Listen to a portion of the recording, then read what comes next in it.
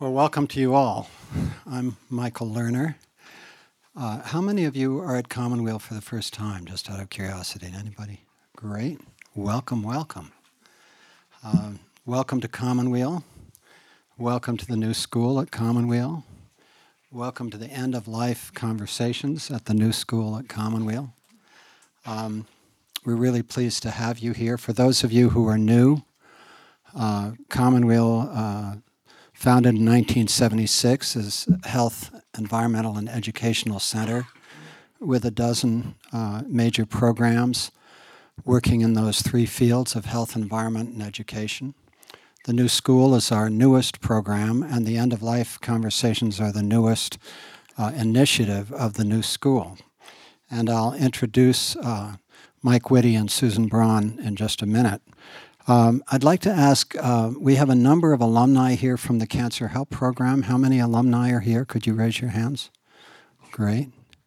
And just to say, the End-of-Life Conversations is an initiative that was brought together by a board staff committee at Commonweal, but really under the leadership of Susan Braun, who is our executive director and who has spent most of her professional life working with cancer patients as the CEO of Komen for the Cure, the breast cancer organization, and at the American Society of Clinical Oncology Cancer Foundation.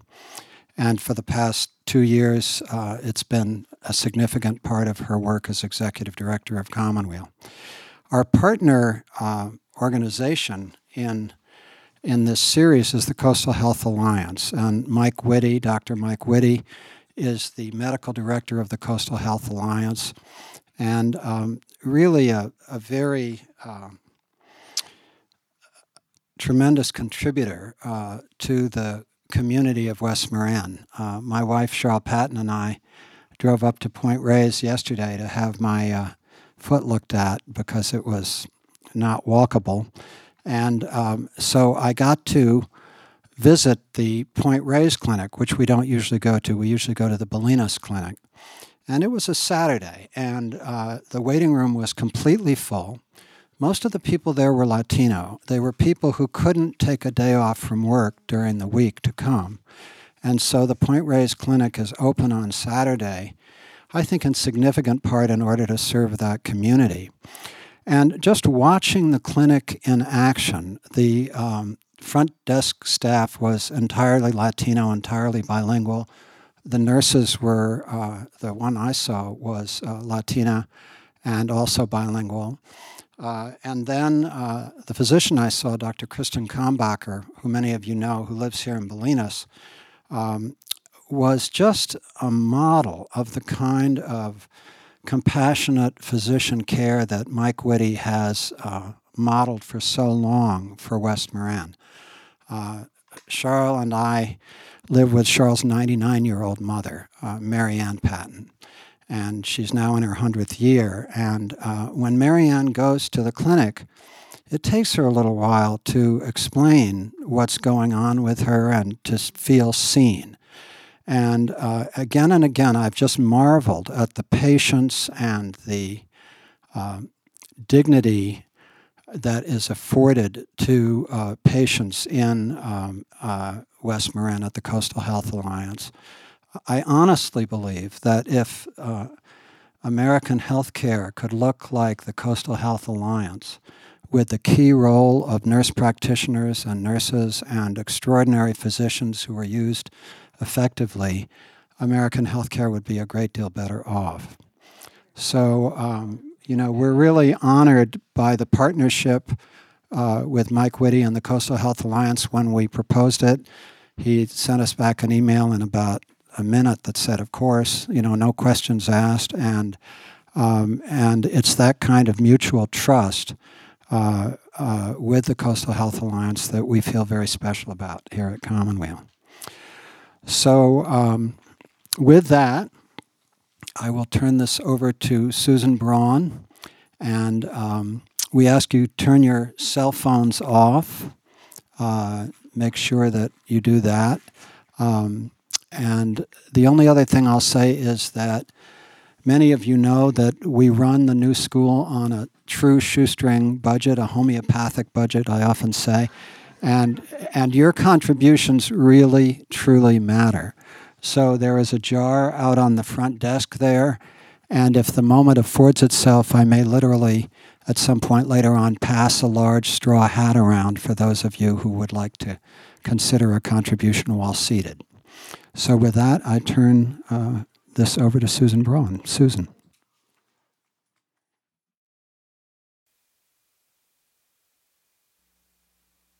Do not go gentle into that good night.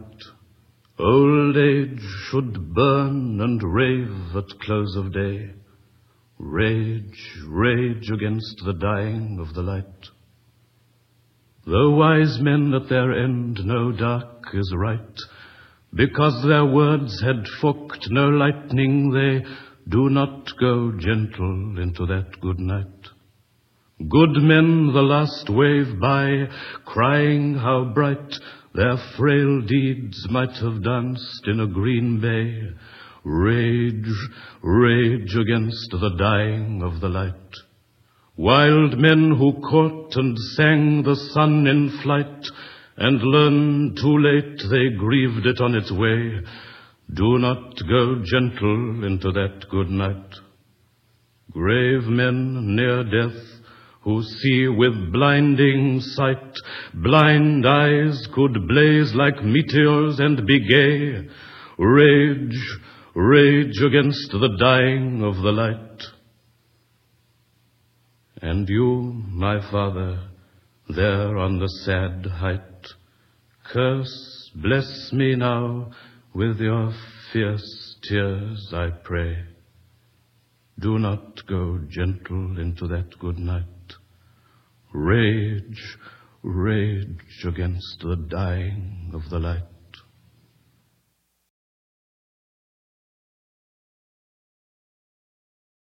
Susan,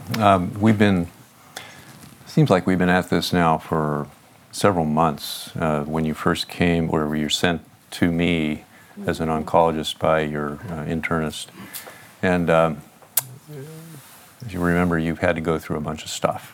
Yep. There's been a lot of tests done, blood tests, of course the CAT scans, and one of the things. So here we are, and after all these tests, as you've pretty much been aware, there's some serious things going on here.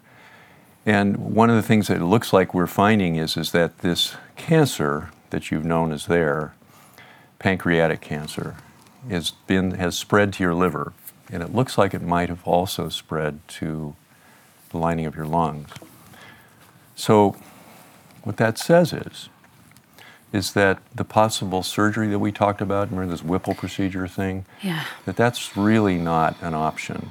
I know we talked before about the fact that with this Whipple procedure that we could increase your chance of survival after 5 years to as much as even 40% possibly in some studies. But that's not an option now. So what you do have as a good option that's been around now for several years is some chemotherapy. And there's a chemotherapy agent, as we say, that's called Gemzar, Gemzar. You can certainly look it up. And the Gemzar is something that has made a big difference in terms of people's ability to survive and have some meaningful survival, even up to 5 years.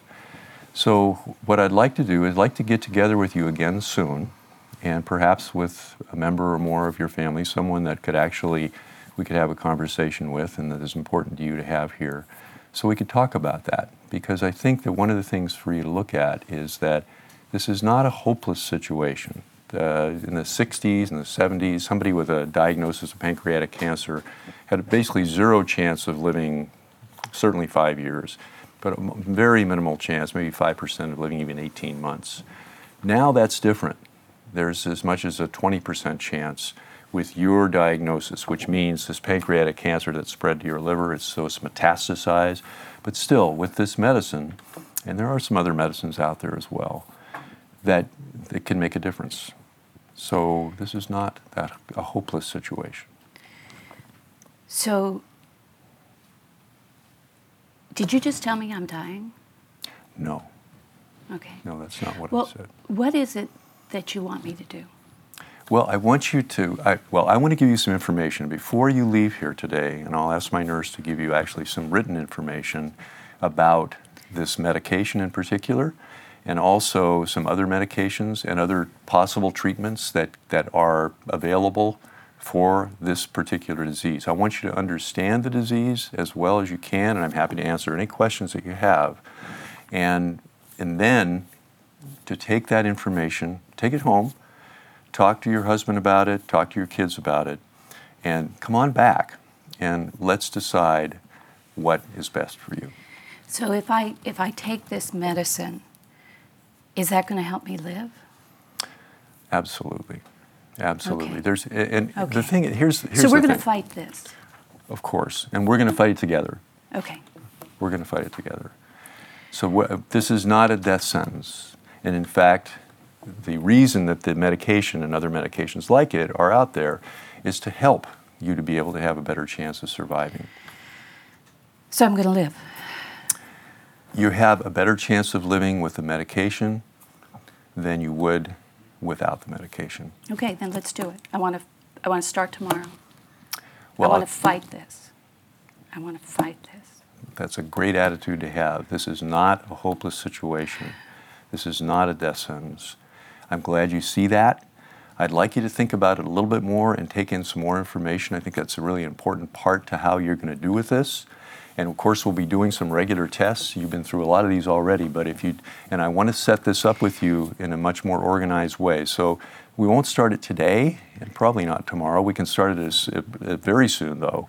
We have what they call an infusion center where you can get the medicine and you can be watched and tested. And tested means getting some regular blood tests to make sure that the medicine isn't doing anything that it shouldn't be doing to you. That we can measure. And then also we'll talk, of course, and I want you to read also about the possible side effects of the medicine. But you think this is something that's going to help me? I do think it's very likely going to help you. I think that the chances of it helping you are good, and that they're good enough that it should be something you should explore. Then let's do it.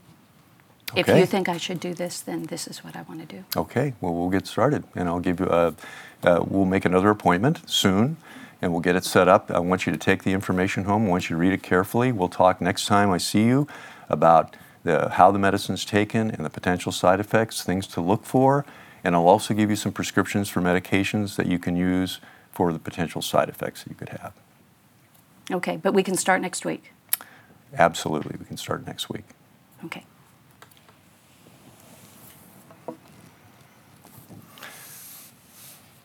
So,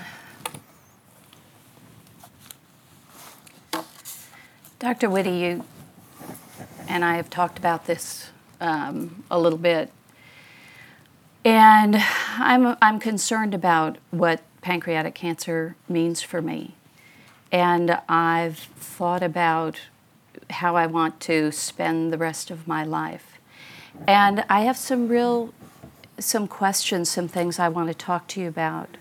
I want to know more about treatment, and I want to know about not being treated and what they mean, what it means if I choose not to be treated. What does chemotherapy do for me? How long will it let me live? What do the data tell me? And how can I make this decision wisely? Well, I'm glad you came to me, and I'm glad you're looking for what you said was a second opinion about this, after rethinking a little bit, because there's no free lunch in these decisions. Let me ask you, what is first of all, is your understanding of what you have? Well, from what I've been reading and from what my first doctor told me, this is a disease that will likely end my life, that I maybe have 6 months to live, and some people live longer than that. I've read about, and my doctor told me that surgery is not likely to work for me. So I've been reading about chemotherapy, and frankly, it sounds brutal. And I don't know if it's worth making the choice to have this very brutal treatment I don't know how brutal it is. I've never done anything like that, so how would I know? And so I'd really like your advice about whether or not that makes sense, what data there are that help me know, and help me decide about doing this or thinking about other things that may be either a better way to spend this last part of my life, if that's what this really is, or even other kinds of complementary or alternative therapies that may offer me something else. Well, it sounds like, here's what I hear from what you're saying, is that what is, and tell me if I'm reading this correctly, but that you're really concerned about this, the chemotherapy, the chemical, and what it's going to do to the time that you have. Right? Is it going to, and this is the question I hear, is it going to meaningfully extend your life, and what are the chances that that will happen? And what, with the medicine and without it, are the differences in the quality of life you would have? Right. What are your big concerns about both the length of your life, in other words, what you might miss? That's important for me to know. Okay. And so that sometimes, getting to somebody's, like the birth of a baby or a wedding or something like that, becomes so important to you or your family or both of you that might be something that drives you. And then, so sometimes that's an important thing to take into account. And then the other piece that I think is huge, and it sounds like you're thinking about this as a priority too, and that is, what's the time going to be like with or without the medicine? Right, exactly. And how is this going to feel to me physically? What is the chance that it will give me 6 months of life or a year of life? What can you tell me about that from your experience and from the experience of others that will help me make a good logical choice? I would like to be logical and thoughtful as I make this decision. And I want to answer that question, but I also want to just be sure that I'm being clear about what's important to you, because it's easy for me to sort of infer things that might just be from my own experience or other patients. Right. So it's really important for me to know what you need as far as what those statistics mean. Right. And also what is really important to you in terms of what you want to have accomplished in however much time you have. So, in other words, how active do you want to be? How much is pain avoiding pain, of course, an important part of dealing with whatever might be in front of you. Pain from the medicine, perhaps, or side effects of the medicine, and then also pain from the cancer, which is a real part of the cancer. That is. So those are things that I think are important that I want to take into account, in responding to you. First of all, the medicine, whether it's gemcitabine or Genzar, is relatively new. So there's another medicine called 5-FU or 5-fluorouracil, and some other medications like it. I read about that. Yeah, Okay. chemotherapy. And they all have been used, they've been used for significant periods of time. So they're not experimental medicines. But the statistics on their actually extending your life in a meaningful way past 1 to 2 years show that they don't make a huge amount of difference. They may increase your with this kind of cancer and the sort of all the characteristics of it, your chance of surviving more than a year would be increased maybe from, let's say, and again, these numbers are always a bit of guesswork, but because you bring something to this that is much more, of course, than just the cancer. So everybody is different in terms of what you can expect. But when you look at a bunch of people who have the condition you have, your chance of surviving a year without any chemotherapy or other allopathic medical intervention would be probably 5 to 10%. With that medication, it's probably 20 to 25%. So you're telling me that still the chance of surviving a year is far less than the chance of dying within the year. That's right. That's right. your chance of not being here a year from now is better than 50%, given any expectation that medicine can bring to bear. And that doesn't mean you won't be here. It doesn't mean that necessarily, but it does mean that any intervention to change the possibility of your being here is much less likely than 50% to make a difference. So, I mean, looking at that, it has to be what I want. I mean, obviously, I'd like to live longer. But I'd like to spend more time with my family, and I don't really, I've seen your infusion center. I don't really want to spend a lot of time there. Well, just to tell you. How much would this take? You would be there for a good part of a day, back and forth logistics, probably about once a week or so. And there are side effects. There are significant side effects. You may have read about some of them in the literature. Yeah, a lot. Yeah, there's a lot of side effects. They don't happen to everybody, honestly. There are people that I see that have minimal side effects and seem to get on pretty well.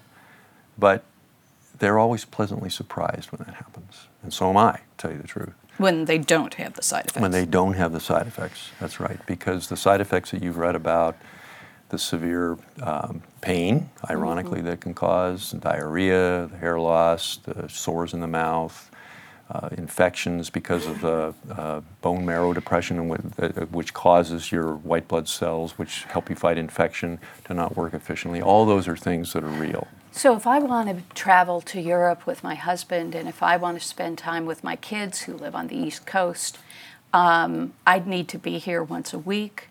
I might be getting infections. I might need medicine for that. That would probably mean I'd go back into the hospital for things. It sounds like I'd be pretty tied down. Realistically, yes. I think that's really true, because you'd be getting a lot of advice, and you'd probably get some from me if I were making this decision for you, that once you follow that track, which is a track really to try to extend your life, and it's not impossible. I think you also have to keep that in mind. It's not impossible that it would extend your life. It's just that the statistics are not great that it's going to make that difference. And yes, you would be tied down. And the chances of some significant side effects that can make you pretty uncomfortable, weak, pretty miserable for a good part of the time are there. They're real.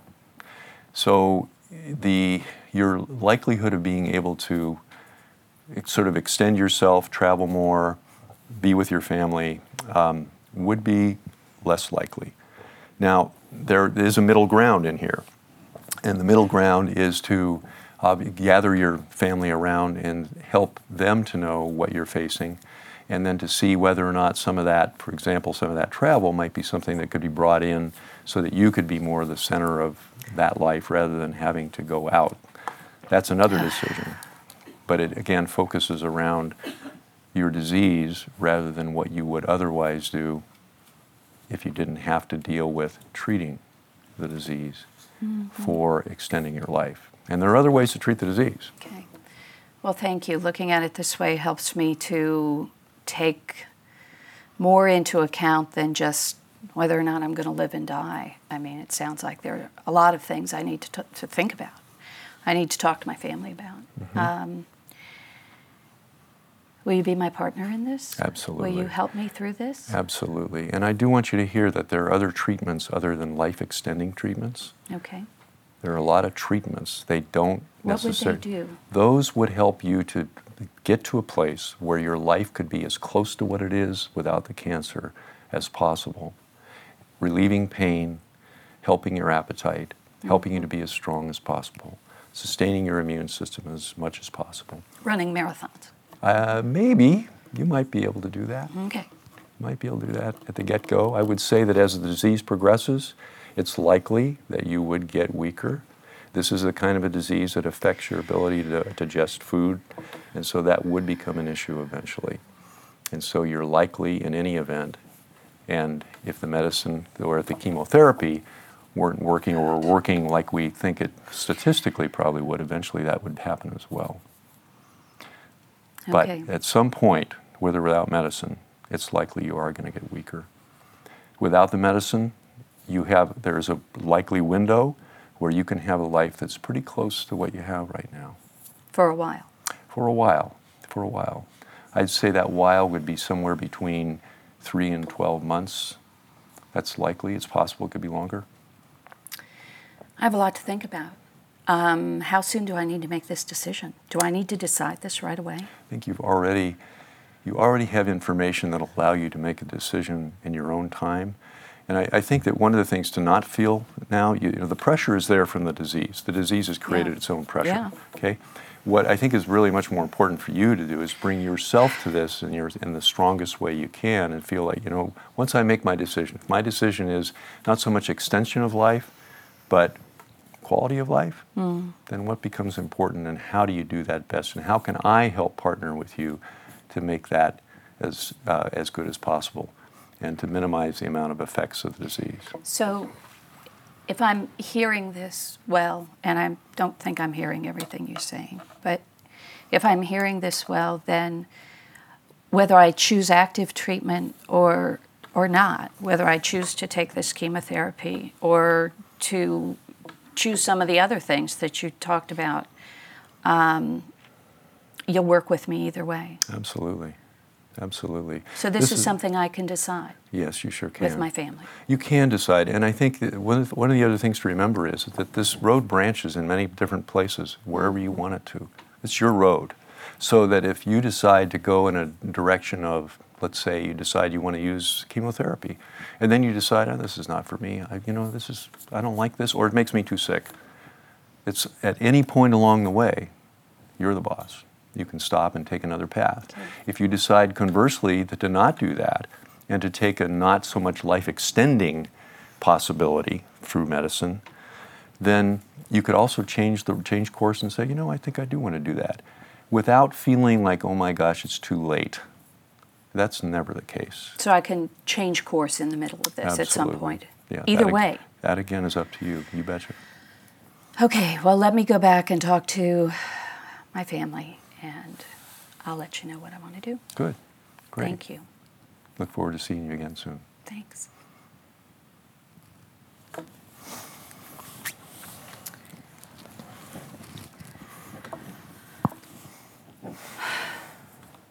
Dr. Whitty, we have been doing this for 4 months, and I'm tired. It's hard. I'm losing weight. I'm getting sicker and sicker. I don't want to do this anymore. When we talked before, you said that you would help me if the time comes to change my mind about things, and I've changed my mind. I want to let go. But my family doesn't want me to do that. My daughter has a child on the way, and she really wants me to be there for that. And I don't think I have this fight in me. Mm-hmm. I don't want to do this anymore. How can you help me? Well, as I said to you earlier, we're partners in this. As a doctor, a medical doctor, healing is my profession. Healing doesn't mean life extending. It means trying to help improve whenever it's possible and in whatever way I can or we can, the quality of your life.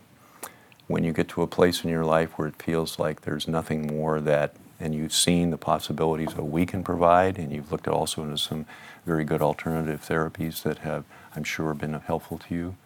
But if nothing is really taking away some of the weakness and some of that pain. It's awful.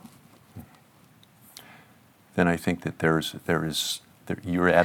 what I hear you're saying is that you're at an end, your end, whether it's the end for your daughter who wants you to be here for the birth of her baby. What do I say to her? She doesn't want to listen to me. She doesn't want me to give up. She wants me to fight. She wants me there when her daughter is born and when my first grandchild comes into this world. But that's 6 months away. Why don't you try it out on me? Just, I'm your daughter. Try it out again one time. So, honey, I know how important it is for you that this baby is coming. And I would love nothing more than to be there to meet her. But what I'm going through right now is just too hard. I'm not saying I'm giving up, but I need to stop this sense of fighting because it's taking every ounce of energy I have. And I'd rather spend that energy in my last couple of months or however long I have with you. And if I don't make it until the baby's born, then I don't. I'll write her letters, but I can't do this anymore. But Mom, you've always said that you wanted to have a grandbaby. You've always said that it was so important for you to be here when your grandbaby was born. How can you not want that now? It's not that I don't want it. It's that I can't do this. I just can't do it anymore. It has taken every ounce of energy from me. And I'd love for this last time that I have to be as comfortable and as pleasant as it can be. I don't want to go back and forth to the clinic every week. I don't want to have you and your dad have to take me places all the time that I just want some rest. I want some quiet. I want some fun time with you. And if I don't see the baby,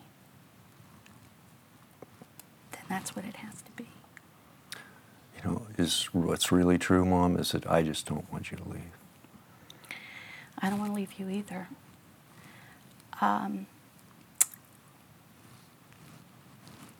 And I hope I'll be here for a long time.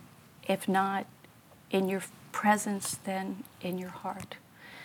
But I'd rather you remember me at a gentle time at the end of my life than at a time being miserable, being unhappy, being sick all the time. I don't want you to remember me that way. I'll always be here for you in some way. Well, it's just really hard for me to hear that. I know. It's hard for me to say it to you. But I'd rather say this to you and have us talk about it than have you wonder what I wanted.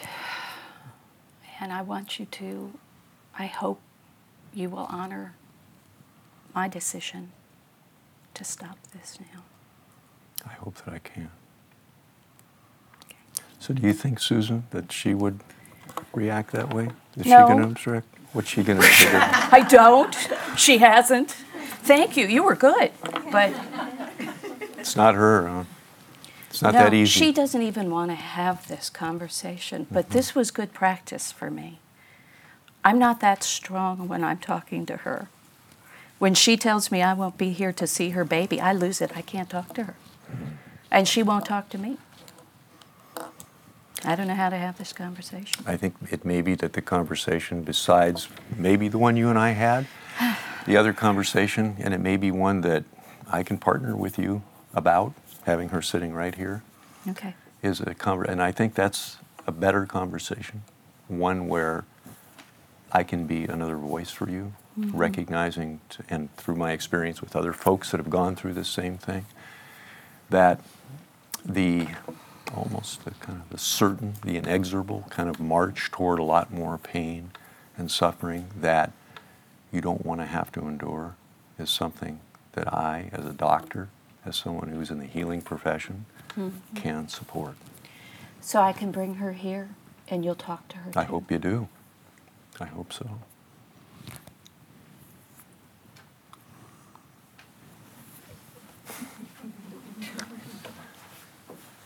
Here she comes. Wow. Sure. So Dr. Woody, this is my daughter, Kira. Hi, Kira. It's nice to meet you. Nice to meet you. You know what your mom's been going through, and I understand that it's really, really hard for you to accept that she is saying that she's really, really tired and really doesn't want to fight anymore. I understand, but it's just really hard. I know it's hard. I would like her to fight. Can you tell me and maybe her again what it is about that fight that's important to you? Well, I just want her to be around. Sure. You know, that's the main goal. And what she's saying is, if I hear her, is that she won't be around. She won't be that mom that you know who could be around, because she'll be so distracted with being tied up with the pain and the weakness that she won't be able to be present for you. And the chance of her being here and being the mom that you want to be here when your baby's born is very small, I can tell you that right now. For her to be the person sitting here now, that if you had your baby right now, that we could all celebrate, the chance of that being the case is very, very small, almost negligible. And so instead of this mom here, you would actually be dealing with someone who probably wouldn't even be able to enjoy in any real way your baby or you. And I think that's what I hear your mom saying. Am I correct, Susan? Thank you. This is something we haven't been able to talk about, but I hope you'll listen to Dr. Whitty. I know you don't want to hear this, but I can't do this anymore. And I hope you'll accept that and be here with me for whatever comes. I want you to be happy too. I want you to be as comfortable as you can. Thank you. Thank you. And Kira, I want you to know that you can help her and be with her. And not, what becomes important to me with this is that this doesn't start driving a wedge between the two of you. Because what I hear in what your mom is saying is that in her making this decision, it allows her to be more with you now. And so if it were to feel like, well, you know, this makes me angry because she just doesn't want to be here for my baby, that's not what I hear. I hear something really different. I hear that she wants to be here now with you, who she obviously loves very much, so that she can celebrate you, and she told me that she wanted to even write letters to the baby if she's not here. How does that sound? Not great, but okay. It's not easy, and I wouldn't expect you to accept it now, but I think that it's really important to your mom that she has some control over what happens for her, because she knows how difficult it is for her right now to be able to deal with the pain and the weakness that is likely going to get worse. And she's going to need your help to be able to deal with that as this disease moves along. Does that make sense? Yeah. It doesn't mean I don't love you. It's just, I love you too much for the end of my life to be something so ugly that that's your memory of me. I can't do that to you, and I can't do it myself. Okay. Thank you. Thanks, Kira. So, Susan, it sounds like at least Kira, and it's going to be a struggle, and I'm sure it'll be a struggle with everybody who loves you. And one of the things I think that you've done such a wonderful job of, and it continues to be kind of important for you to take control of, is being able to know how other people can say goodbye to you. Because I'm sure there are people who can help me know how to do that. People who can help me say goodbye and maybe even celebrate a little bit along the way. But if it gets to be too painful, and I'm scared about the pain, will you help me die? Here's what I can tell you. There's all this legalistic stuff about what doctors can do and what my license allows me to do. There's no question that there is much information out there and medication that is absolutely within the law that you can have at your disposal that would help you if you made that choice to end your life. That's not something I can actively take a part in terms of But I giving you a can. shot. Yes, you can. Absolutely. You certainly can. There's lots of information and good, healthy information out there from people who've been in your situation and organizations that support a healthy end to life that you can certainly explore.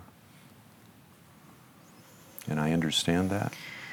And while I can't actively take part in your ending your life, I can certainly understand that that's an option that you and other people have in front of them and that might make a choice to do, and that there are medications that are legal medications that are available to you All right. that can allow you to do that. And so that's something that I can prepare for Yes, absolutely. and have that option for myself and for my family. Absolutely. I want you to hear something too, and that is this: that when people have this conversation, sometimes it feels like, no, I'm really separating myself from everybody because I'm just kind of heading down that road to the white light, and I'm just kind of disappearing from my family. Sounds good? It probably does sound really good right now. Yeah. But here's the other part to it, is that when you get that behind you, you've got that little capsule there that says, here's my out. Yeah. I don't have to be scared of just being miserable and writhing, that there's a choice for me, that it allows you to be more present.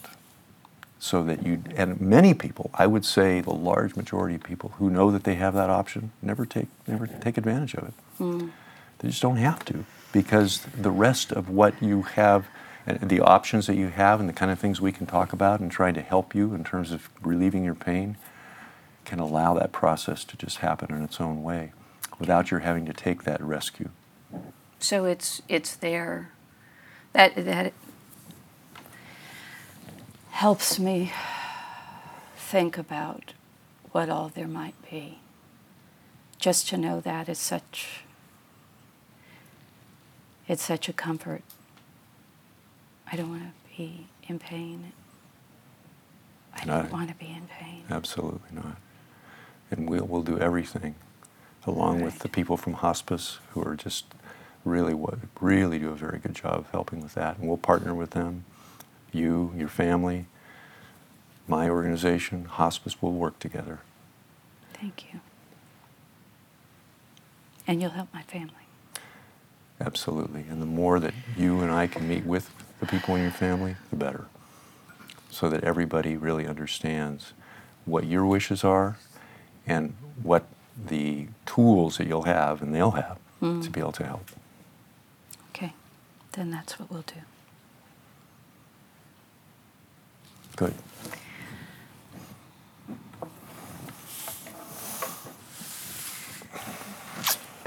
Yeah, I might have to take a breath before we go into the next part of this conversation. I'm not sure.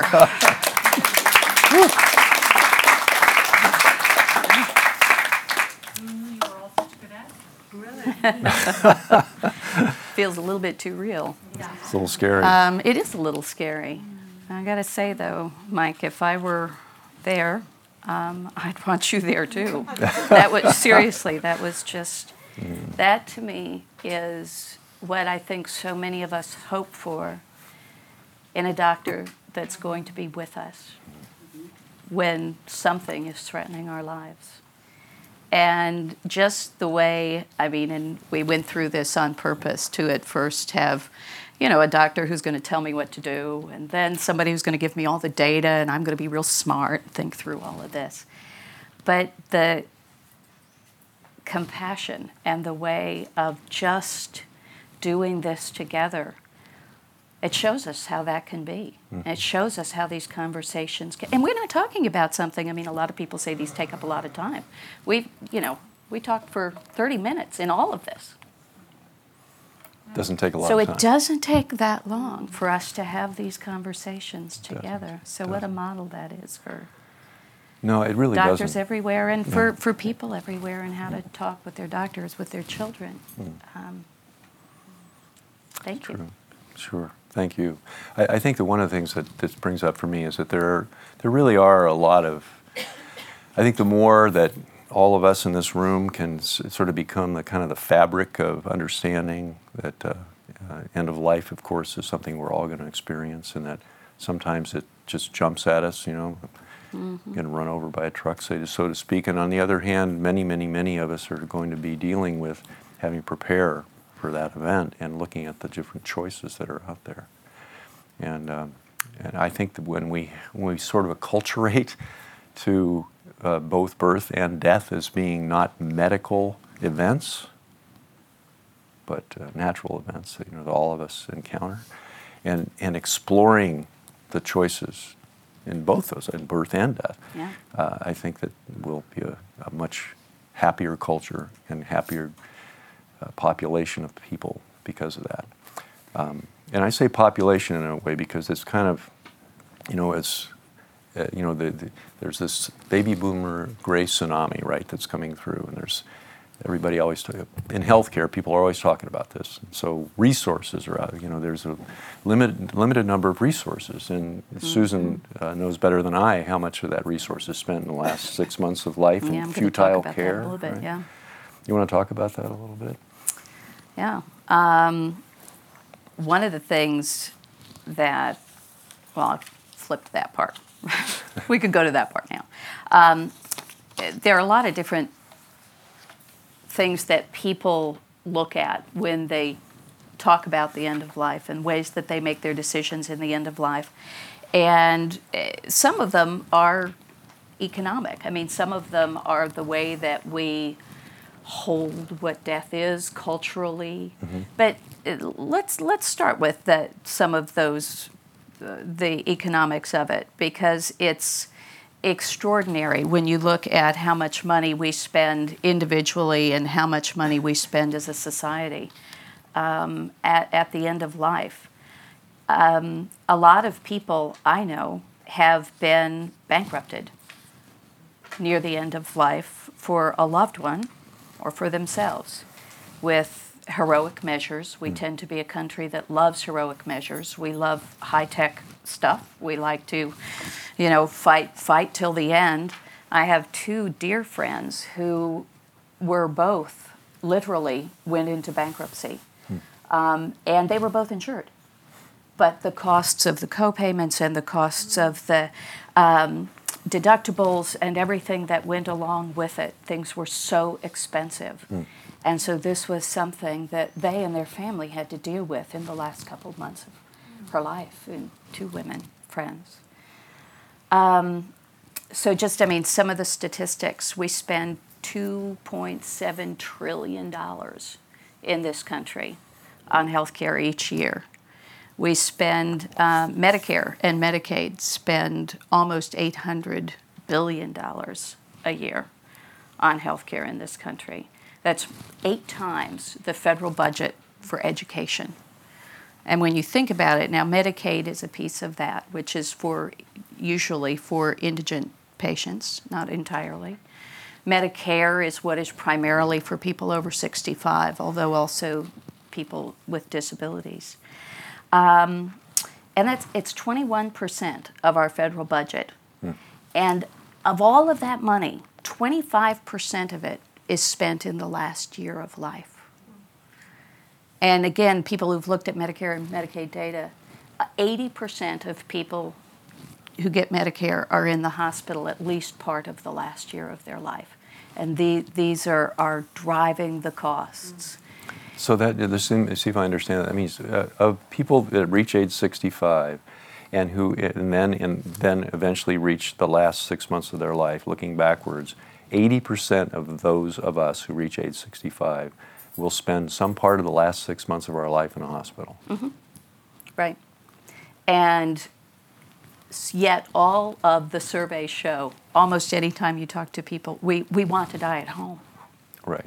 No question about that. So what is it? I mean, as in your experience as a physician, I mean, we talked a little bit about some of the attitudes that we have in our society, and we talk about the way doctors are trained, which is that death is failure. You don't want to lose patients, and I'm sure emotionally that's very difficult too. So what is it, do you think? What are some of the things? And there's not one answer, and I welcome your comments on this too. But what do you think are some of the things that drive us in this way, particularly in this country?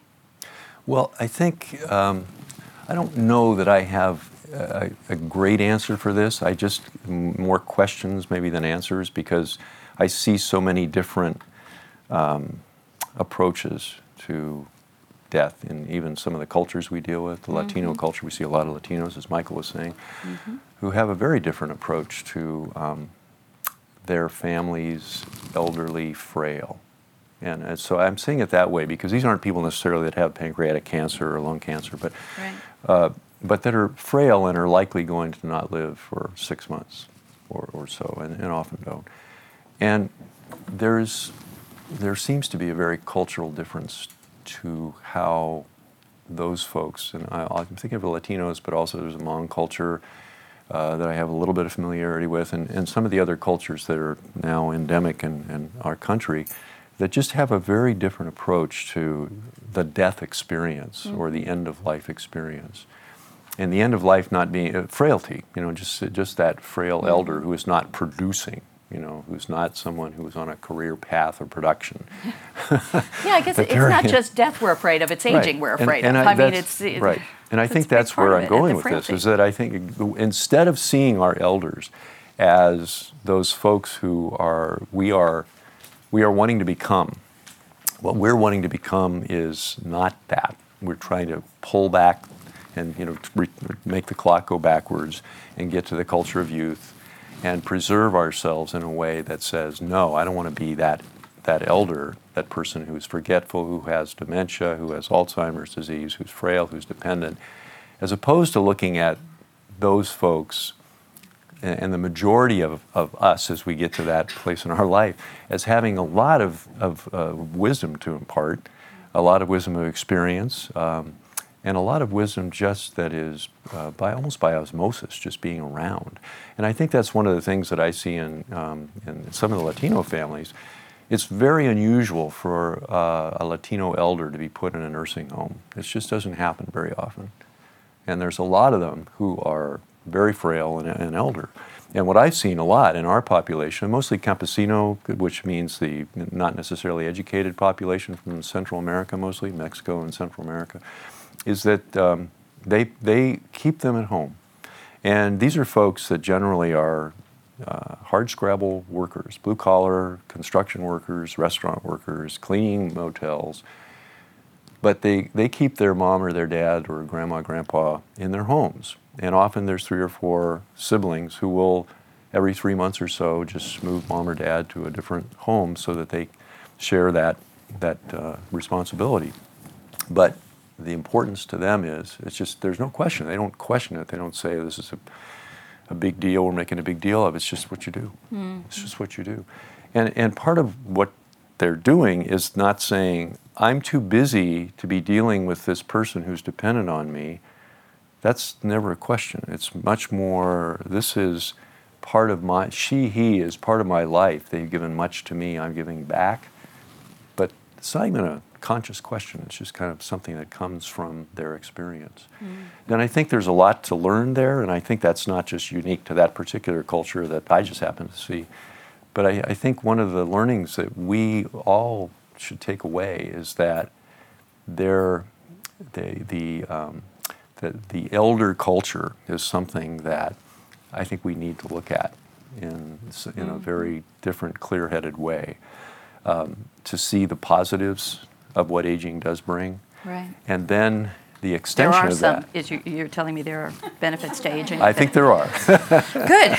We'll have to talk about that we'll one keep later each other too. posted on those. Yeah. In fact, we should have a website that the benefits of aging. I have hope. Right. But I think that just to get back to what you were citing before, because some of those economic statistics, those things always come up, and like Medicare is going to break the whole bank, and along with Social Security, Medicare will do it first. And it's not Medicare that's going to do it first. It's this that's going to do it first.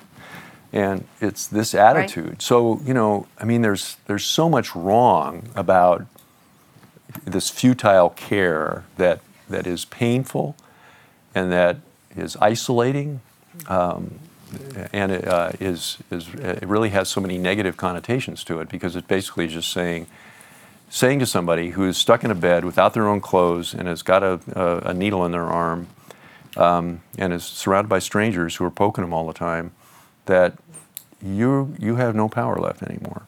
You're basically the walking dead here, you know. So that needs to be turned around. That's key to me. But there's also an economic argument that's huge, and it actually, and that's the one. Those are the ones that work. And so that, you know, the economic argument is we need to be a force, all of us, that says no. It's not okay to be doing this care.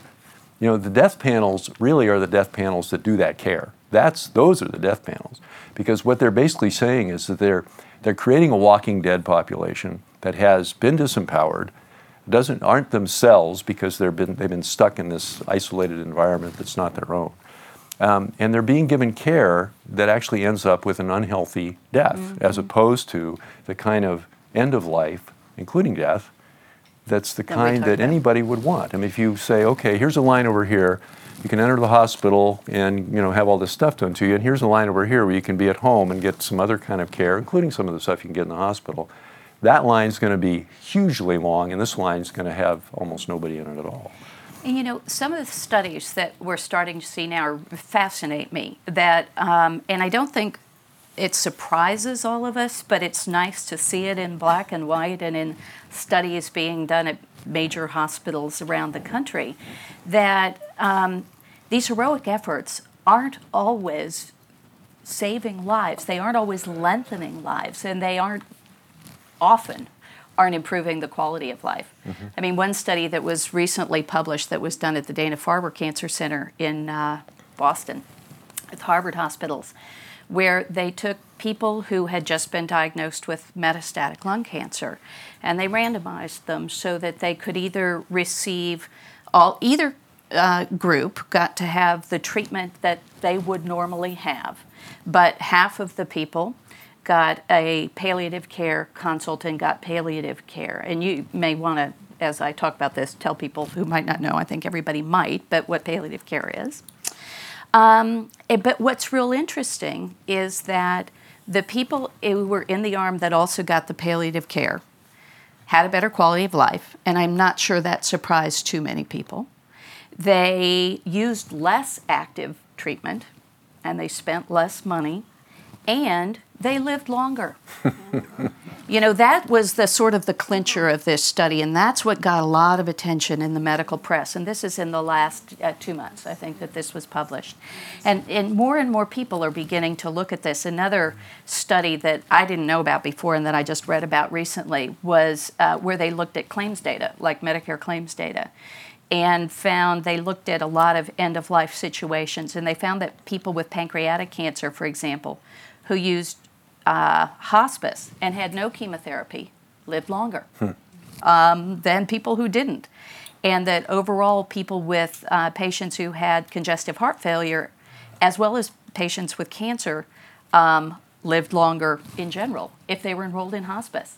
So some of this is not necessarily what we as a society, at least, I think many of us believe this in our hearts, but it's nice to start to see that what we thought might be hastening the end may actually be helping us live a better quality of life, as well as perhaps living longer. You know, it's interesting that what comes to mind, you know, just looking at it, you say, well, you know, the scientists need evidence to show why that makes sense. All this evidence-based data, you know. And so, okay, if you have to prove something like that, when you get studies like this that show that people live longer, that's pretty darn good evidence. And it really helps to make a case for certain kinds of treatment so that the right kind of people, like health aides working in a home, for example, can get reimbursed, and where they often don't now. You talked about people going bankrupt in the last 6 months of their lives. A lot of times they're going bankrupt because they're having to pay for care that's not covered by Medicare, like home health aides, for example, who often get paid minimum wage. But if they were paid a much higher wage, say a licensed vocational nurse LVN wage, then and that was paid by Medicare, the savings in that would be very huge, given the kind of things you're saying. And I think that some of the other stuff that comes to mind is that when you take any one of us who happens to be healthy and put one of these medications in us, as they do to poor old lab rats, and Yeah, we're not going to be doing that, right? No, but the adrenaline levels in those poor critters goes way up, and that certainly hastens an end for anyone. So that in a way you're kind of running that marathon, chemical marathon, when you're taking chemotherapy or any of these really aggressive therapies, and that kind of race is one that I think it's not too hard for any of us, I think, to think about what kind of emotional place that puts you in when you're sort of in a desperation mode.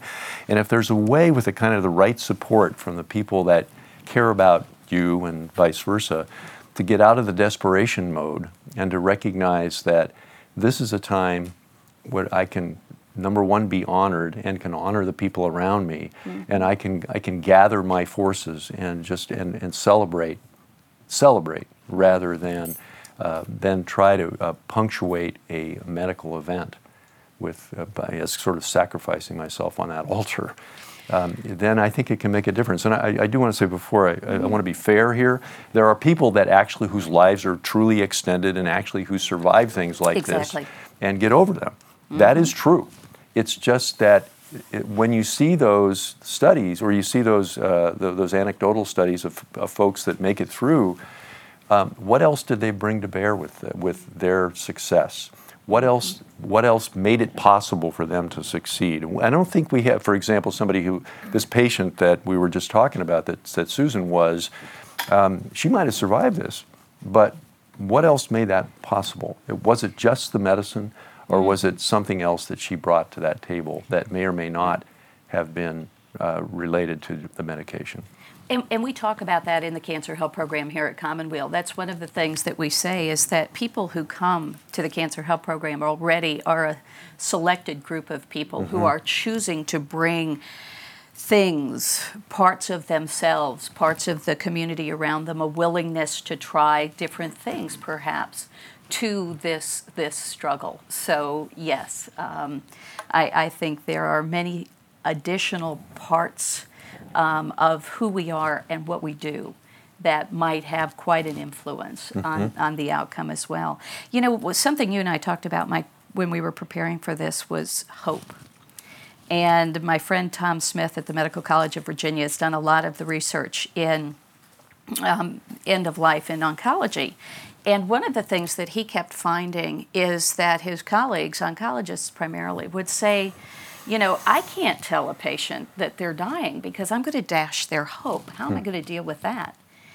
And they did some surveys and found that when they were communicating, and I'm going to talk a little bit more about communication in a minute, but when they were communicating well, with their patients, they used a hope index. They did not diminish their hope at all. And you and I talked about what it is we hope in, so another one of the things they say is, you know, I think that cure is just right around the corner. You know, we're spending $40 bazillion at the National Cancer Institute, so there better be one soon. And I think it's going to be there for me. So talk about hope a little bit, and what happens to hope as we're exploring whether or not to get treatment at the end of life. Well, I think that's I think that's one of the things that I think the way that we doctors in this country at least get trained, and I think probably in a lot of post-industrial Western countries, where the statistics that the World Health Organization puts out are longevity. So as we look at, you know, right. We got how many babies survive birth. And longevity. Those are two of the big markers of success in terms of how medicine, how healthcare is affecting a particular culture or country. So we often define hope that way. It's in numbers, you know, it's how many babies survive and how long people get to live. So I think that what we don't see is what's embedded in real hope is much more than that. I think that there is something about longevity that's important in the sense that it allows us to be able to be on the planet in a meaningful way, hopefully for a longer period of time, and not suffer from things like tuberculosis and pneumonia plague and those kinds of things that used to do people in, and childbirth, which used to do a lot of women in, where women used to live to about 38 years old in 1900, I think was the average, and men were 43, and men and women both were dying of TB, and women were dying of childbirth and tuberculosis. So it's not as if that's trivial that we've been able to make a difference with that and give hope for a much longer life. But then again, I think that again, what is embedded in that length of life, and what's the quality of life that we want to have gotten out of that hope that gosh, now we can get immunizations, perhaps we have much better public health, we have closed sewers, all that kind of stuff that allows our lives to be longer. Yeah, but are they better? Well, that's right. Are they better? And I think that there's probably bigger questions in that I'm not going to be able to answer, because they have to do with a lot of the pressures that I see. I mean, we see all these chronic diseases, Right. And I think one of the things that and again, I don't want to get distracted from just the notion of hope, but I think that because what I deal with in folks that are 50 and up is chronic illness and preventing it. First, preventing chronic illness, things like diabetes, high blood pressure, stroke, heart attacks, but also in dealing with treating them. And even though our generation, the baby boomer generation, is living longer than any other generation in our country has, one of the things that is true is that we're also at those ages as frail as those fewer folks who in 1950 or 60 might have lived that long as well. So that there's better medicine, better quote unquote, but because it keeps that heart beating longer and more steadily. And there's perhaps it cleans the arteries out a little bit better, but does that really make that quality of life better, that longer quality of life? Maybe you've got somebody in 1955 who was pretty darn frail and lived to be 85 or 90, and certainly a lot of us have relatives that fit that bill. And medicines weren't as good, so maybe it was genetic, often is. But now we have so many more folks that are making it to 85 and 90 and beyond. But what is that? Doing what? And how are they? And sorry about That's that. fine. But what kind of life are they leading? And are we leading? And what are we engendering, we doctors and we healthcare people engendering by helping, quote unquote, helping more and more of us to live longer? And is that what our goal should be? You're right. We get taught they're not dying on my shift. No way. You know, that's not happening. Yeah. And gosh, I did everything right. How come they died? You know. So that's how we get trained. And there's something, I think there's a much greater depth to what we in the health profession need to be able to bring to the table now, particularly now, because there's a certain, the healthiest human being in the world, where nothing else goes wrong, may live to 120 and maybe even 130. Maybe is that our goal? Is that it out there? That's the Holy Grail. It's not 120, or is the Holy Grail finding the richness in the life that we get, that hope that we get through some of the interventions? And these aren't just chemical, allopathic medical interventions or surgical interventions. They have a role, but to me, that's the downstream role. The upstream roles are the kind of stuff that I think that you're asking or embedded in your question about. Well, what are we doing?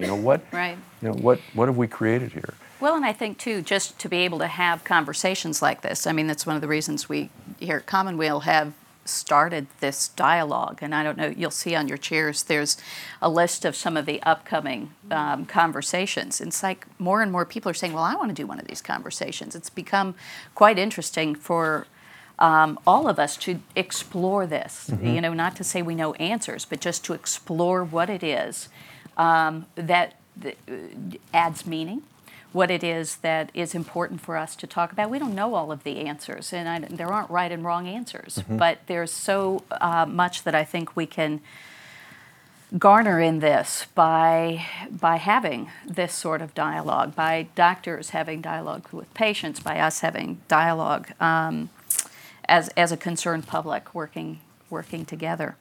I want to talk a little bit too about dialogues that happen or don't happen, I guess, when someone is facing the end of their life and they're living with a life-threatening disease. And a lot of the research has been done in cancer, because that's what so many people die of in this country. But one study showed that oncologists almost always tell patients if they have a curable cancer, but they only give a prognosis when they're asked for it. So they don't generally have the kind of conversation that you and I had at sort of the better point of what we were doing earlier. And they almost never give patients an estimated survival time, which you were very careful to put out on the table. And I know we talked about this earlier too, but one study that I found fascinating is that it's also what the person is hearing who's having the conversation with their healthcare professionals. So there's a group of healthcare professionals who aren't necessarily interested in having these conversations to begin with, for the reasons we've talked about, some of them. And then there are people, so in this one study, 58% of the people who the authors defined them as having an incurable disease. 58% of those people believed they could be cured. And so these guys had, they developed some educational materials very clear to describe what it was that these patients were facing and the fact that this was probably not a curable condition and what the prognosis might be. So the number of people who thought they had a curable disease dropped from 58% to 33%. So I mean, 33% still, with all of this, really objective information in front of them, said, yeah, I still think I have I believe I have a curable disease. So that speaks both to what we know and don't know, what we want to know and don't want to know, and that important power of hope. So it's this balancing place. Yeah. But I just find that fascinating. I think it really is fascinating, and what comes to mind for me the first thing that comes to mind is putting quarters in a slot machine. You just you're going to lose your money all the time. I always if I ever go to a slot machine place, I say, okay, here's the roll of quarters. I'm going to just stay here until they're gone, and they're always gone. And then you hear somebody down in the other aisle, is bringing in $500,000 or something like that, and so that's what brings people to those casinos, right? Because we all think that we're going to win the lottery. It's right there. And so I think that there's something in that hope that actually, in that gambling nature that is, I think, endemic to us. And I don't think that's bad. I think our job is to help redirect that kind of excitement. It's going to be me. I can do this. To that kind of hope, away from the unreal hopes that come from the kinds of interventions that actually are much more likely to do harm than they are to help. Or even if they are going to help, if somebody is going to gamble and take that gamble, that they go in with open eyes, and that they go in being able to, if the roll of quarters is gone, they can stop, and then they can take another path. And that you have a partner, that we all have a partner that is helping with whatever that path is. If you choose to gamble, all right, that's your nature, go for it. But go in with open eyes, know what the risks are, and know what the chances are, that you're going to be pulling that lever and that you're going to win, or that you're not, and that what the consequences are. And that really is about being conscious, isn't it? It is about a decision to be aware and to be able to have conversations, to be able to pick up the information that we need, and then to be able to have that consciousness about what it is that we're going through, what's in front of us. That's really true, and I think that one of the conundrums and one of the burdens that I feel how do us caregivers get to a place where we get past the family says, no, don't tell her anything about this. Sure, she has a right to know. And that's the kind of conversation I can have with a family. Right. But there are a lot of cultures wherein, I think Japanese is one of them, and this is modern Japanese, not traditional, where doctors don't tell anybody what's going on. If they got a cancer, no, you don't talk about that. Where did that come from? I mean, what's going on with that? That takes away the person's right to that knowledge. And that's something, when you're talking about the fact that the oncologists may not tell, and often don't obviously, the consequences of treatment in an incurable disease. It's kind of, I can appreciate that that's not hard to do, because you don't want to, this is what I have to offer, this is, Dr. So-and-so sent you to me, and I'm the oncologist, and so I want to help you. Right. And so here's what I can do. And so I don't want to do nothing, because he or she didn't send you to me, the oncologist, for me to do nothing. They sent you to me to do something. So, and so this is what I can partly, do. And even if the something is poisonous, perhaps, and has a very small chance of helping, you're doing I something. want to help. Yep. So it's kind of interesting when you think about cultures where they aren't going to tell, and Japan is one of them, where they often don't tell people that they have something that, a cancer or another life-threatening illness. So part of that is probably a difficulty in having the conversation, as well as a not very empowered patient. I mean, there are a lot of pieces to that. When I lived in Germany and my mother-in-law was dying of pancreatic cancer and I was living with her and helping her, her doctor, of course I was an American, right? And her doctors were appalled that I was having these conversations with her about what was going on. I'm like, okay, Muti, what do you want to do now? We know that there's this and there's probably only this long that you have to live. And she said, well, let's go sit down and write the list of people out that I want to invite to my memorial. I said, okay, we're going to go do that. The doctors just about fell out of their chairs. They didn't do that then. Now this is, 20 years ago in Germany, but still, it's not that uncommon, is it? no, it's not. That we don't talk, Well, even to yeah. a person who's dying between doctor and patient. Well, what comes to mind is that I think we are in a kind of a brave new world of disease in a way, whether it's from all the toxins in the environment, so that there's more cancers out there at any age cohort, or that we're living longer, and so there's going to be more people who are going to get those diseases, which are more common as our immune systems kind of wane a bit, and so we're older, and they happen more and more to folks that are. It's a bit of a brave new world. So here's I could go back again. 1900, people are dying at age 40-ish. And the chances of them then getting to that place because of all the infectious disease, of having the chronic diseases that we now encounter become less. But so now there gets to be a whole profession built around dealing with these chronic diseases, which weren't that common back then because there weren't that many people living that long. So you couldn't make an industry out of it, given how our pharmaceutical, et cetera, industries work. Yeah. But now you can. There's millions and millions of people out there who are living that long.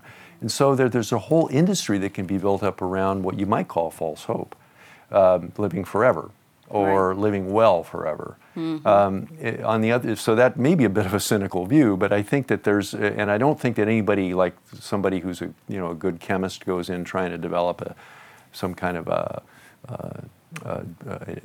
new monoclonal antibody to fight cancer. They go in there with the best intentions of trying to help.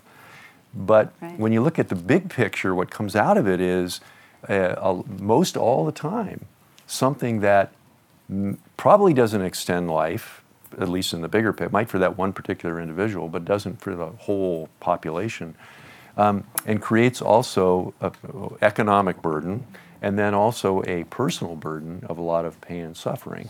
So, and what I'm saying again is that I think that there is this brave new world of changed expectations that's only a couple generations old, really. It's pretty darn new.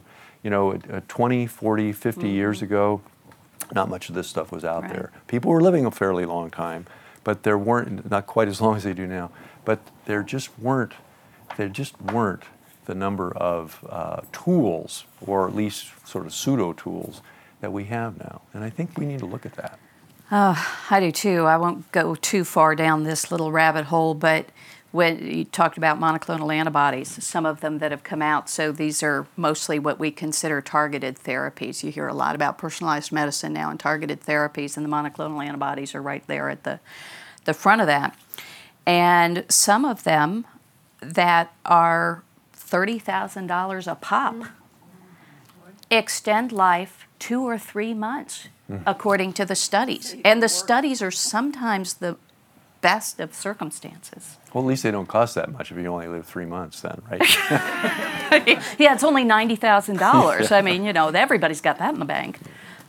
So, I mean, there is a lot for us to think about. Yeah, there definitely is. Well, before I'm going to do some reading in a minute because some folks sent in some really interesting and touching stories that I want to share. But before we do that, I think this might be a good time just to see if people have some comments that they would like to make or questions to ask. As Michael passes the based straw hat. on what we've said or what we haven't said. Based on what you said, I just feel very good about your technique for end-of-life conversations. I happen to represent an organization, Compassion and Choices, and we do provide end-of-life care and options for people. So I want everyone to know, if you're terminally ill, you're mentally capable, you're over 18, come talk to me. I see people all over California, and I have volunteers, and I have a lot of information. About you. your conversation, that we got through a law just last year called the Right to Know Law. You hear that one? Yeah. Yeah. We have brochures, I have some here. But if a doctor tells you, I'm sorry, there's nothing more I can do. It's kind of like don't ask, don't tell, though.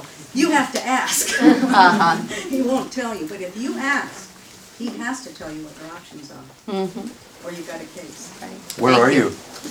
I'm actually in Santa Rosa, but it's a virtual office. Our headquarters is in Portland and Denver. We're the oldest Right to Die organization. Great. Thank you. Thanks. Compassion and Choices. Okay, thank you. There was a statistic I heard that after cancer and heart disease, the greatest cause of death was medical treatment. And I've heard since then it may actually be the #1 cause of death. There was an interesting study published, about 3 years ago maybe, by the Institute of Medicine, which is a fairly conservative organization, that looked at it, but this was specific to mistakes made in the medical system. And it's you can get it online at the Institute of Medicine, and they talk about the huge number of lives and or morbidity that are caused by active treatment. So it's a very good I know point. 3 people who It's a very good point. they died because of medical treatment. That's why I don't go to doctors. Well, there's probably some really great stuff that happens and some things that are pretty difficult to take. I think it's, Kathy, I think it's a pendulum swing as well. I couldn't agree with you more in the sense that iatrogenesis is the name for that stuff, Yeah. Illness and disease that is fostered or caused by intervention.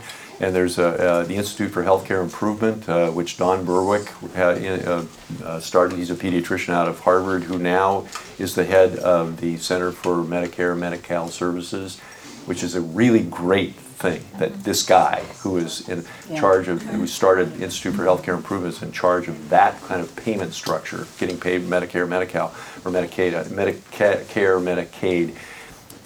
Here's why: because his organization is all about getting rid of medical errors, and they've had 2 initiatives. One is stop the 100,000 unnecessary deaths every year that happen in hospitals that are caused by either lack of failures, in other words, failures to diagnose or intervene, or intervening inappropriately, mistakes.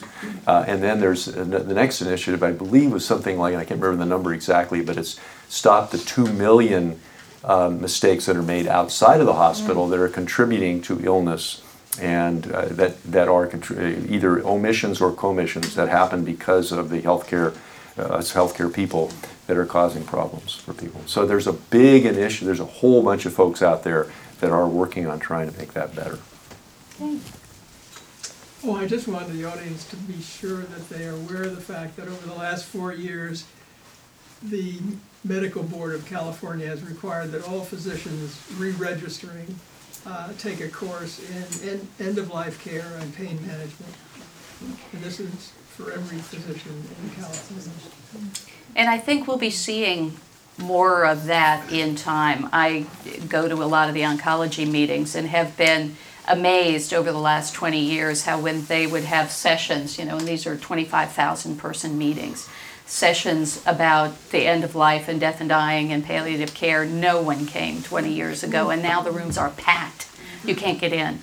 So I think it's both requirements and interest, and I'm hoping that will be of help to all of us. No, it's I agree with you. When I go to meetings that talk about not just end of life, but how to deal with chronic illness, and then how to deal with the healthcare system that is going broke, and I don't just mean broke economically, but broke ethically as well in terms of how we deal with these conditions.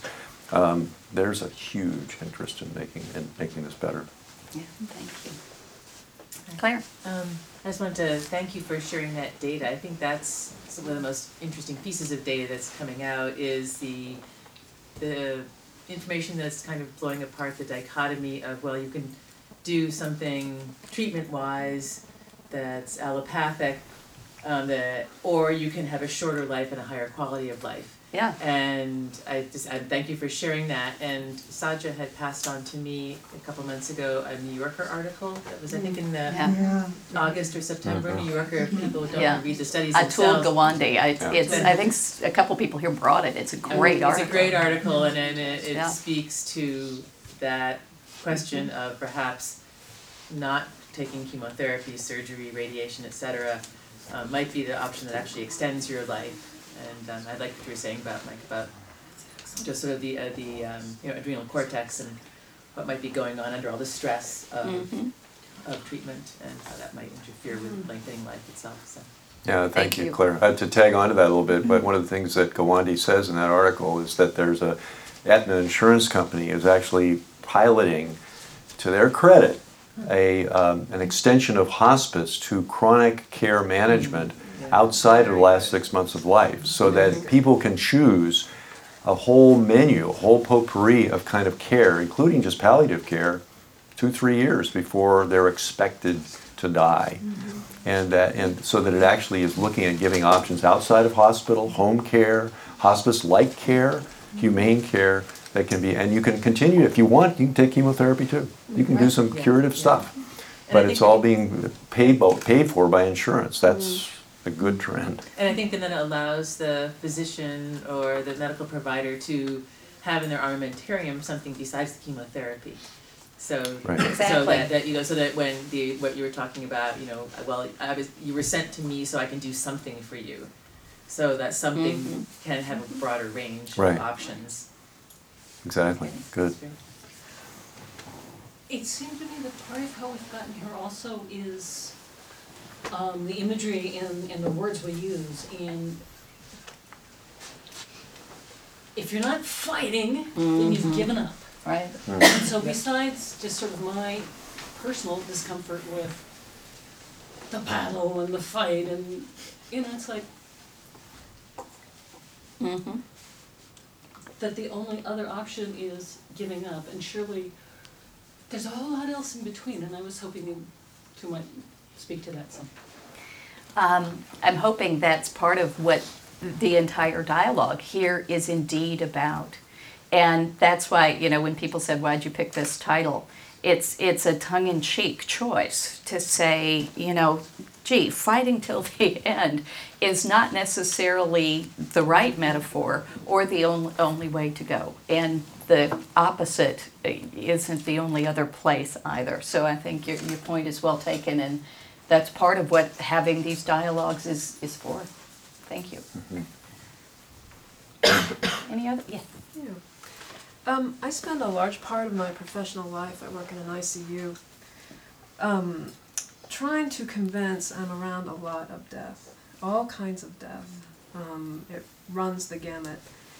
And I spend a large part of my time trying to discuss in any way I can, using any kind of intervention I can think of, to discuss with the families why we should stop. ventilators, vasopressors, all of this stuff.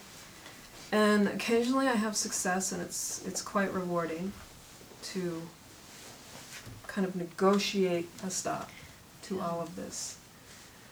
But some of the things that we've touched on here, if the physician, I mean, it's way too late by the time I see these people. Yep. This conversation that we have had here needs to happen 25 years before, so that families just aren't caught up all of a sudden, oh my gosh, we have to decide this like this.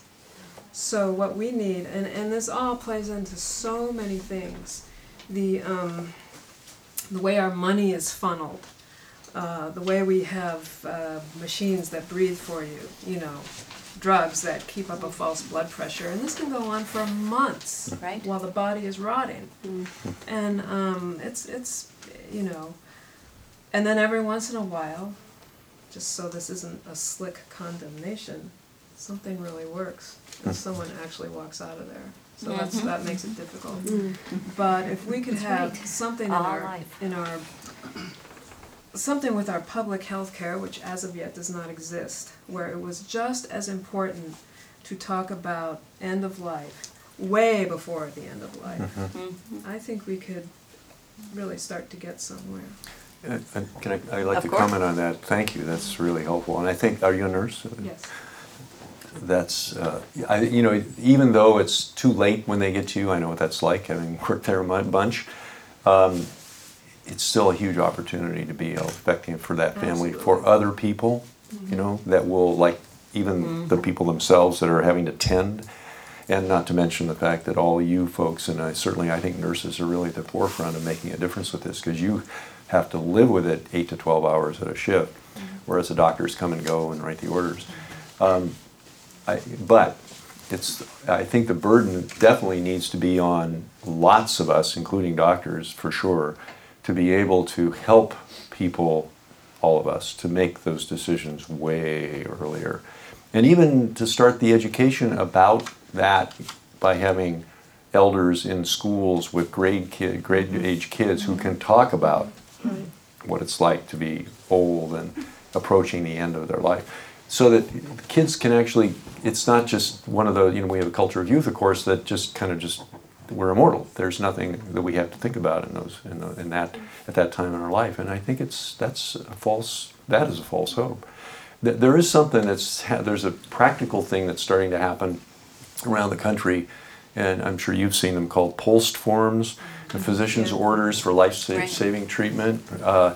And the neat thing about those is that, as opposed to when I'm on the phone, I'm having to say to somebody, well, what's their code status, you know, or what are their advanced directives? And it's, well, they're a DNR, being do not resuscitate. That's basically, they are or they aren't, right? So if you have, or they're a limited resuscitation, et cetera. But what if you actually, early on, if all of us early on in life, and this can be repeated over and over, because you can change these orders that say, this is what I want. This is what I want if my heart isn't beating and I can't breathe, but this is what I want if I am breathing, and this is the limit that I want. So somebody who's in their 30s would certainly want something perhaps that's quite different from that same person when they're in their 70s or 80s. But it seems that that kind of document, that kind of active intervention on your own to say, this is what I want now, and now this year, it's different. This is what I want, and don't do anything else, because we can do far too much. We can keep the tissue alive a long time, way past the time that it's time to have said goodbye in an honorable way. So, and that's getting scarier, because there's just a lot of ways that we can keep tissue, quote unquote, alive for a long, long period of time. Well, and to the human side as well of the conversations that you're having, you know, where families don't want to make these choices or have these conversations. When someone has provided this information real clearly, I mean, my poor 21-year-old son knows exactly what I want and don't want. He doesn't know how I would enforce it if I weren't here, but he's We'll see. But it's easier for the families and for anyone else who might have to be helping or deciding when someone is incapacitated but there and alive, to not have to make that decision. Say, this is very clearly what my sister wanted, this is what my mother wanted, this is what my brother wanted. And so those, how many people do you think have filled out POLST forms? Very few right now. I would say, well, in California, there's other states that instituted this as a kind of a standard. I don't know if it's a law or an ordinance, but there was something passed in the state recently in the last year, I believe, here, that basically requires that to be something that is offered under certain circumstances. Now, but I'd say right now, well, there are many people after age 65, say Medicare life, when they can start on Medicare, will start to fill out a living will. But that isn't specific enough and it isn't available enough. A single page, usually it's hot pink so everybody knows what it looks like, form that actually is sitting on the refrigerator, one copy, and sitting in some place where it can be available to everybody else. That's something that very few people have filled out. Where do you get them? Where are those forms? There's some online. Actually get them online. Yeah. You can get them online. POLST, right? POLST, Physician's Orders for Life-Saving Treatment. And you can take them to, sorry Kathy, you maybe have to go to a doctor for this, maybe not. But you can get somebody who has a license to actually sign one of those things so it looks, that it's quote unquote, I guess, a legal document. But they're available online. You can also, I don't know if bookstores are carrying them or not, but that's the kind of thing that stationery stores used to have when there were stationery stores. Well, isn't it something you could have in your office? Yes, and eventually we will. We don't now. And this is another thing I wanted to say, that we now are paperless, so we have electronic medical records. The good news about that is that there's this thing called meaningful use for electronic records, which is all about trying to make healthcare patient or person centered. You've probably heard a lot of you heard these cliches already, and there'll be more and more of them coming out. Patient-centered medical, or what we call healthcare home, patient-centered healthcare home, meaningful use for electronic records. So what is, by 2014, when healthcare reform, if the Republicans don't knock it apart, it happens, and it's in all of its glory, it will be required that almost every primary care place, doctors, et cetera, osteopaths, and et cetera, that do primary health care, will have to have electronic records that allow patients to have access to their records, so that all of us would have access with the right kind of security, password, and all that kind of stuff to get into your records wherever you are.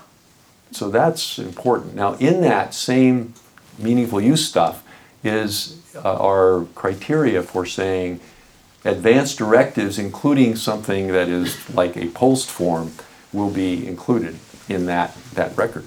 So everybody's moving toward there being a unified way of being able to say, everybody should have access to, and so if somebody ends up in an accident or a heart attack or something and ends up in a hospital 200 miles from home, that eventually, and hopefully in the near future, that form and all the other important information about what you want will be available to whoever needs it. I think that's really important. Other questions? No, just a comment, if I may. So I work at Sutter and Santa Rosa, and I just want to offer a sense of hope in this integrative, or the ingredients that you're talking about with what hospice and palliative care offer to patients when they come in and they actually are, they're engaged in their end-of-life process, can be extended, I think, into an acute care setting. And I think that is something that is actually happening. I think the pendulum is swinging, and that integrative care is definitely coming back. It's the buzzwords throughout all healthcare at the moment. It's just the question is, how does that get transferred? How does it get transformed?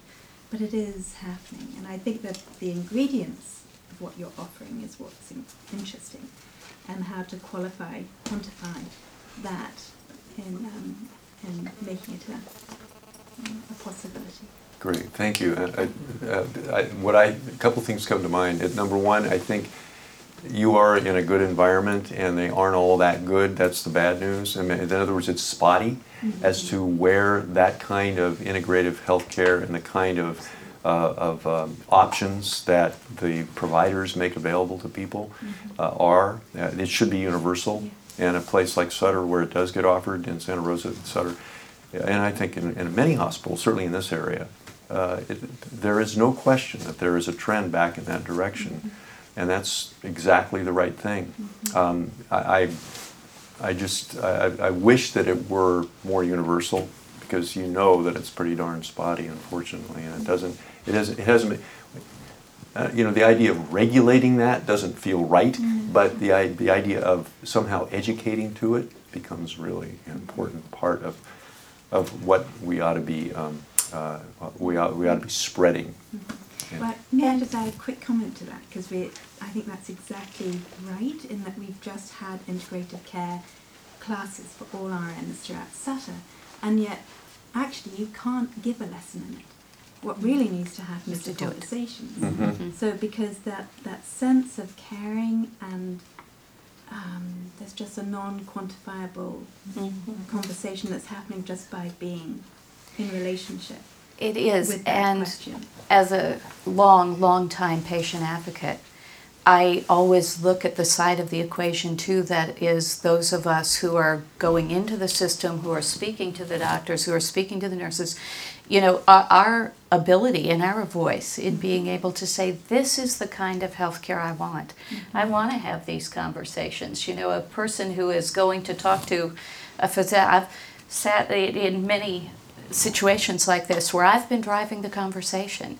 And so we can also take that voice of people who are coming into the system to say, this is the kind of care we want. We want to be having these conversations. I want you to look at all of me, all of who I am as a human being, and bring that into the conversation. So I appreciate that comment. Thank you.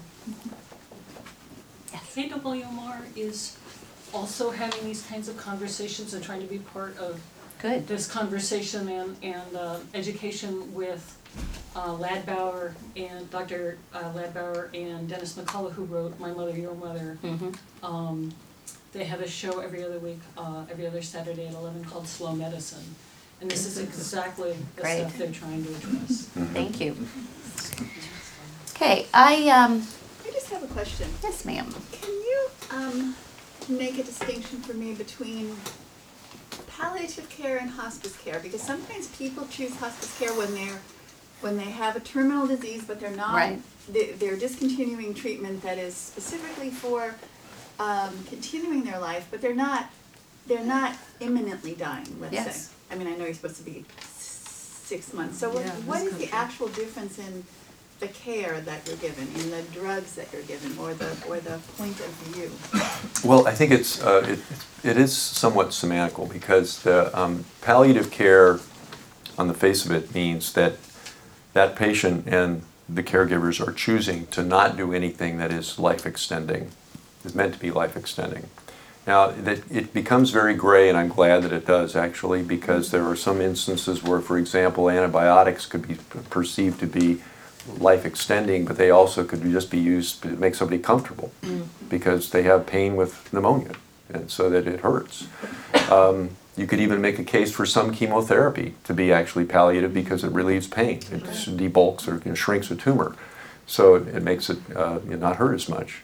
So, the definition of palliative care, while it has a lot of grayness to it and there's a lot of fuzziness around the edges because of just what I said, is not meant to extend life, and it's meant palliative, meaning that it actually relieves the discomfort or the ill effects of the disease, and that's how I would define it. And what was the other? Oh, the hospice care. Is that what you? So I was just asking. Yeah, and so I hope I answered that in the sense that hospice care.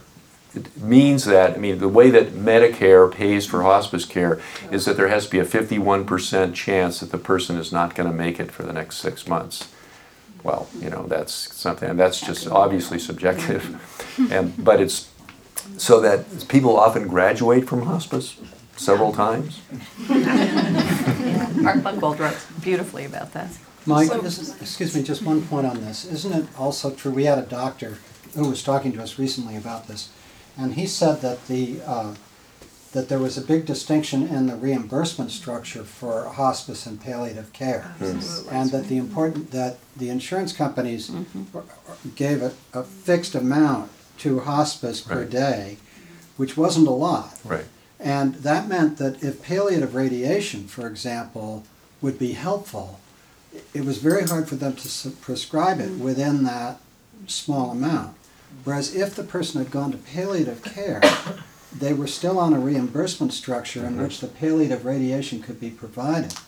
So one of the real differences is that, at least as I understood from this physician, I'd love to be corrected if this is not true, that palliative care provides a wider array of therapeutic interventions within the reimbursement structure than hospice care. It does. It does. That's right. And there is a place where someone who is getting palliative care can enter hospice. Right. And that the palliative care, while it's been begun, doesn't have to be stopped at that moment. Right. But there is kind of a spectrum that goes from that, the insurance, Medicare, et cetera, definitions of what is palliative care and how it gets reimbursed, which all that compensation structure clearly needs to be looked at again. That's hugely. But you're right. That's right. But also, I think with hospice care, Michael, you get certain services that maybe palliative care wouldn't be reimbursed, such as counseling and or home health aid. So from the radiation or chemotherapy or antibiotic perspective, maybe you get a better reimbursement rate with palliative care. But I think if it's still the same, you get some things that just wouldn't be covered at all, or wouldn't be reimbursed at all. So I think it's kind of, you have to just sort of individualize and decide when you want to move from one to the other or go back and forth. And we so need to look at the money part of this, even though we're trying not to discuss money, because there's still palliative or hospice. There's still far more money allocated to putting you on a ventilator than all of it combined, and that just it's like a funnel, and whole industries are built around this, and. That's an entire topic for us. I mean, it is. That's huge, and we could spend. But it's I'm not trying to minimize it in any way, but to say that we need to expand that dialogue. It's huge. I want to just put an exclamation point on what you just said. Yeah, and I'll say, don't get me started here, because that is a huge conversation, and I just want to emphasize briefly, hospitals survive on full beds. And the more people that are in more intense, not even necessarily ICUs, but intense care, the more money they make. There aren't bad people, it's a bad system. And they need to get compensated for helping as a whole spectrum of care to keep people healthy. Hospitals do. But they are the 800-pound gorilla. They've got huge amounts, those systems have huge amounts of money. And until that whole reimbursement scheme changes, we're still going to be struggling with pennies for hospice care and not much more for palliative care and a lot more for intensive care. The Dartmouth has what they call the Atlas Project, which people have probably heard about, where they've taken a lot of these healthcare statistics and spending statistics and taken a look at them. And the variation across the country is extraordinary in how much is spent on care in one place compared to another, with limited or no difference in the quality of, in the outcomes in any way, in the quality of the care, the quality of life of the patient, or the extension of life. And so California is very high on the spectrum. Places like Mayo and Cleveland Clinic, which don't operate on a fee-for-service system but have a sort of care for the whole being kind of reimbursement structure, spend a lot less and the outcomes are just as good. So it's an interesting, there are people who are beginning to look at this in ways that I think can be very helpful to us, but an important dialogue. So I would like to end with just a few stories because people have been kind enough to send some in. So to just take us back into that space where Mike and I began this about people and their conversations and their dialogues. So if you will allow me this. this one came from Yanni Chapman, who isn't here with us today, but who works with us in the Cancer Help Program, and who is also, she is a nurse by training, and she helps people. She goes and is with people, a midwife to the dying in ways, and has some beautiful experiences and some difficult ones that she shares with us. She says, I remember an older man who had a loving wife and children and a huge, highly educated team of friends and professionals around him who had managed to keep him alive many years with a cancer that had metastasized to the brain. I always thought that it was the brain mets that kept him unaware that his end was approaching, even while those around him were saying goodbye, in the saying goodbye mode. He accepted dear friends' visits, oblivious to their pain and sense of impending loss. I was with him for his last breath, which was when his lungs completely filled with fluids, and even positional adjustments could not open any air sacs to oxygen. He would not talk about death. He would not share with his wife what his wishes were for his body or his possessions. He could not go there because death had no reality in his experience of himself. I've wondered if this is not some inbuilt design function for the organism. After that last breath came, when he went to take another one, there was no air, only fluid. His look of surprise is something I will always hold in my heart. I started telling him what was happening so that his very conscious and wise mind could assimilate the present moment reality, and he could provide himself a means of moving out of this world. He remained conscious, intently listening for several minutes without struggling for the breath that would not come.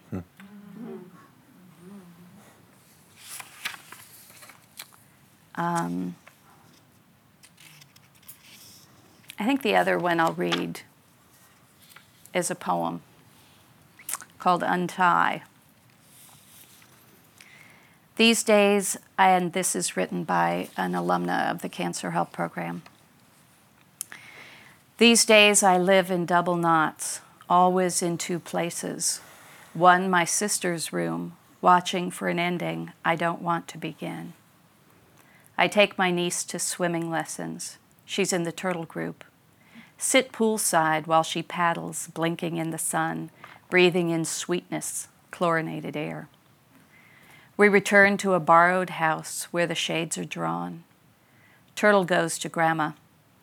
I check on the IV, feed my sister yogurt with live cultures. She eats all I offer, then vomits in a bin. The nurse says at this stage she can't make use of food. My stubborn sparring partner is renouncing all her roles: virtual artist, tender mother, struggling wife. She speaks only word salad, that we're learning a new language, hands and eyes in present tense. Her skeleton grows eloquent a little more each day, reveals what I'm afraid yet curious to know. What will it take for her to die? How will it be for me? When her husband arrives with his guitar, I go to restaurants, eat burgers, malts, and fries. It's good to be alive, and I will bear the guilt.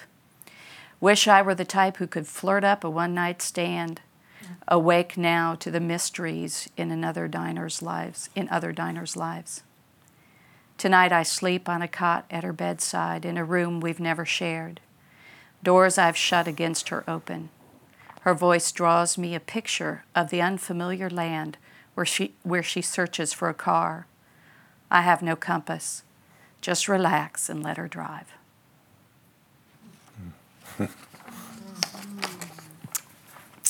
So, thank you, Mike.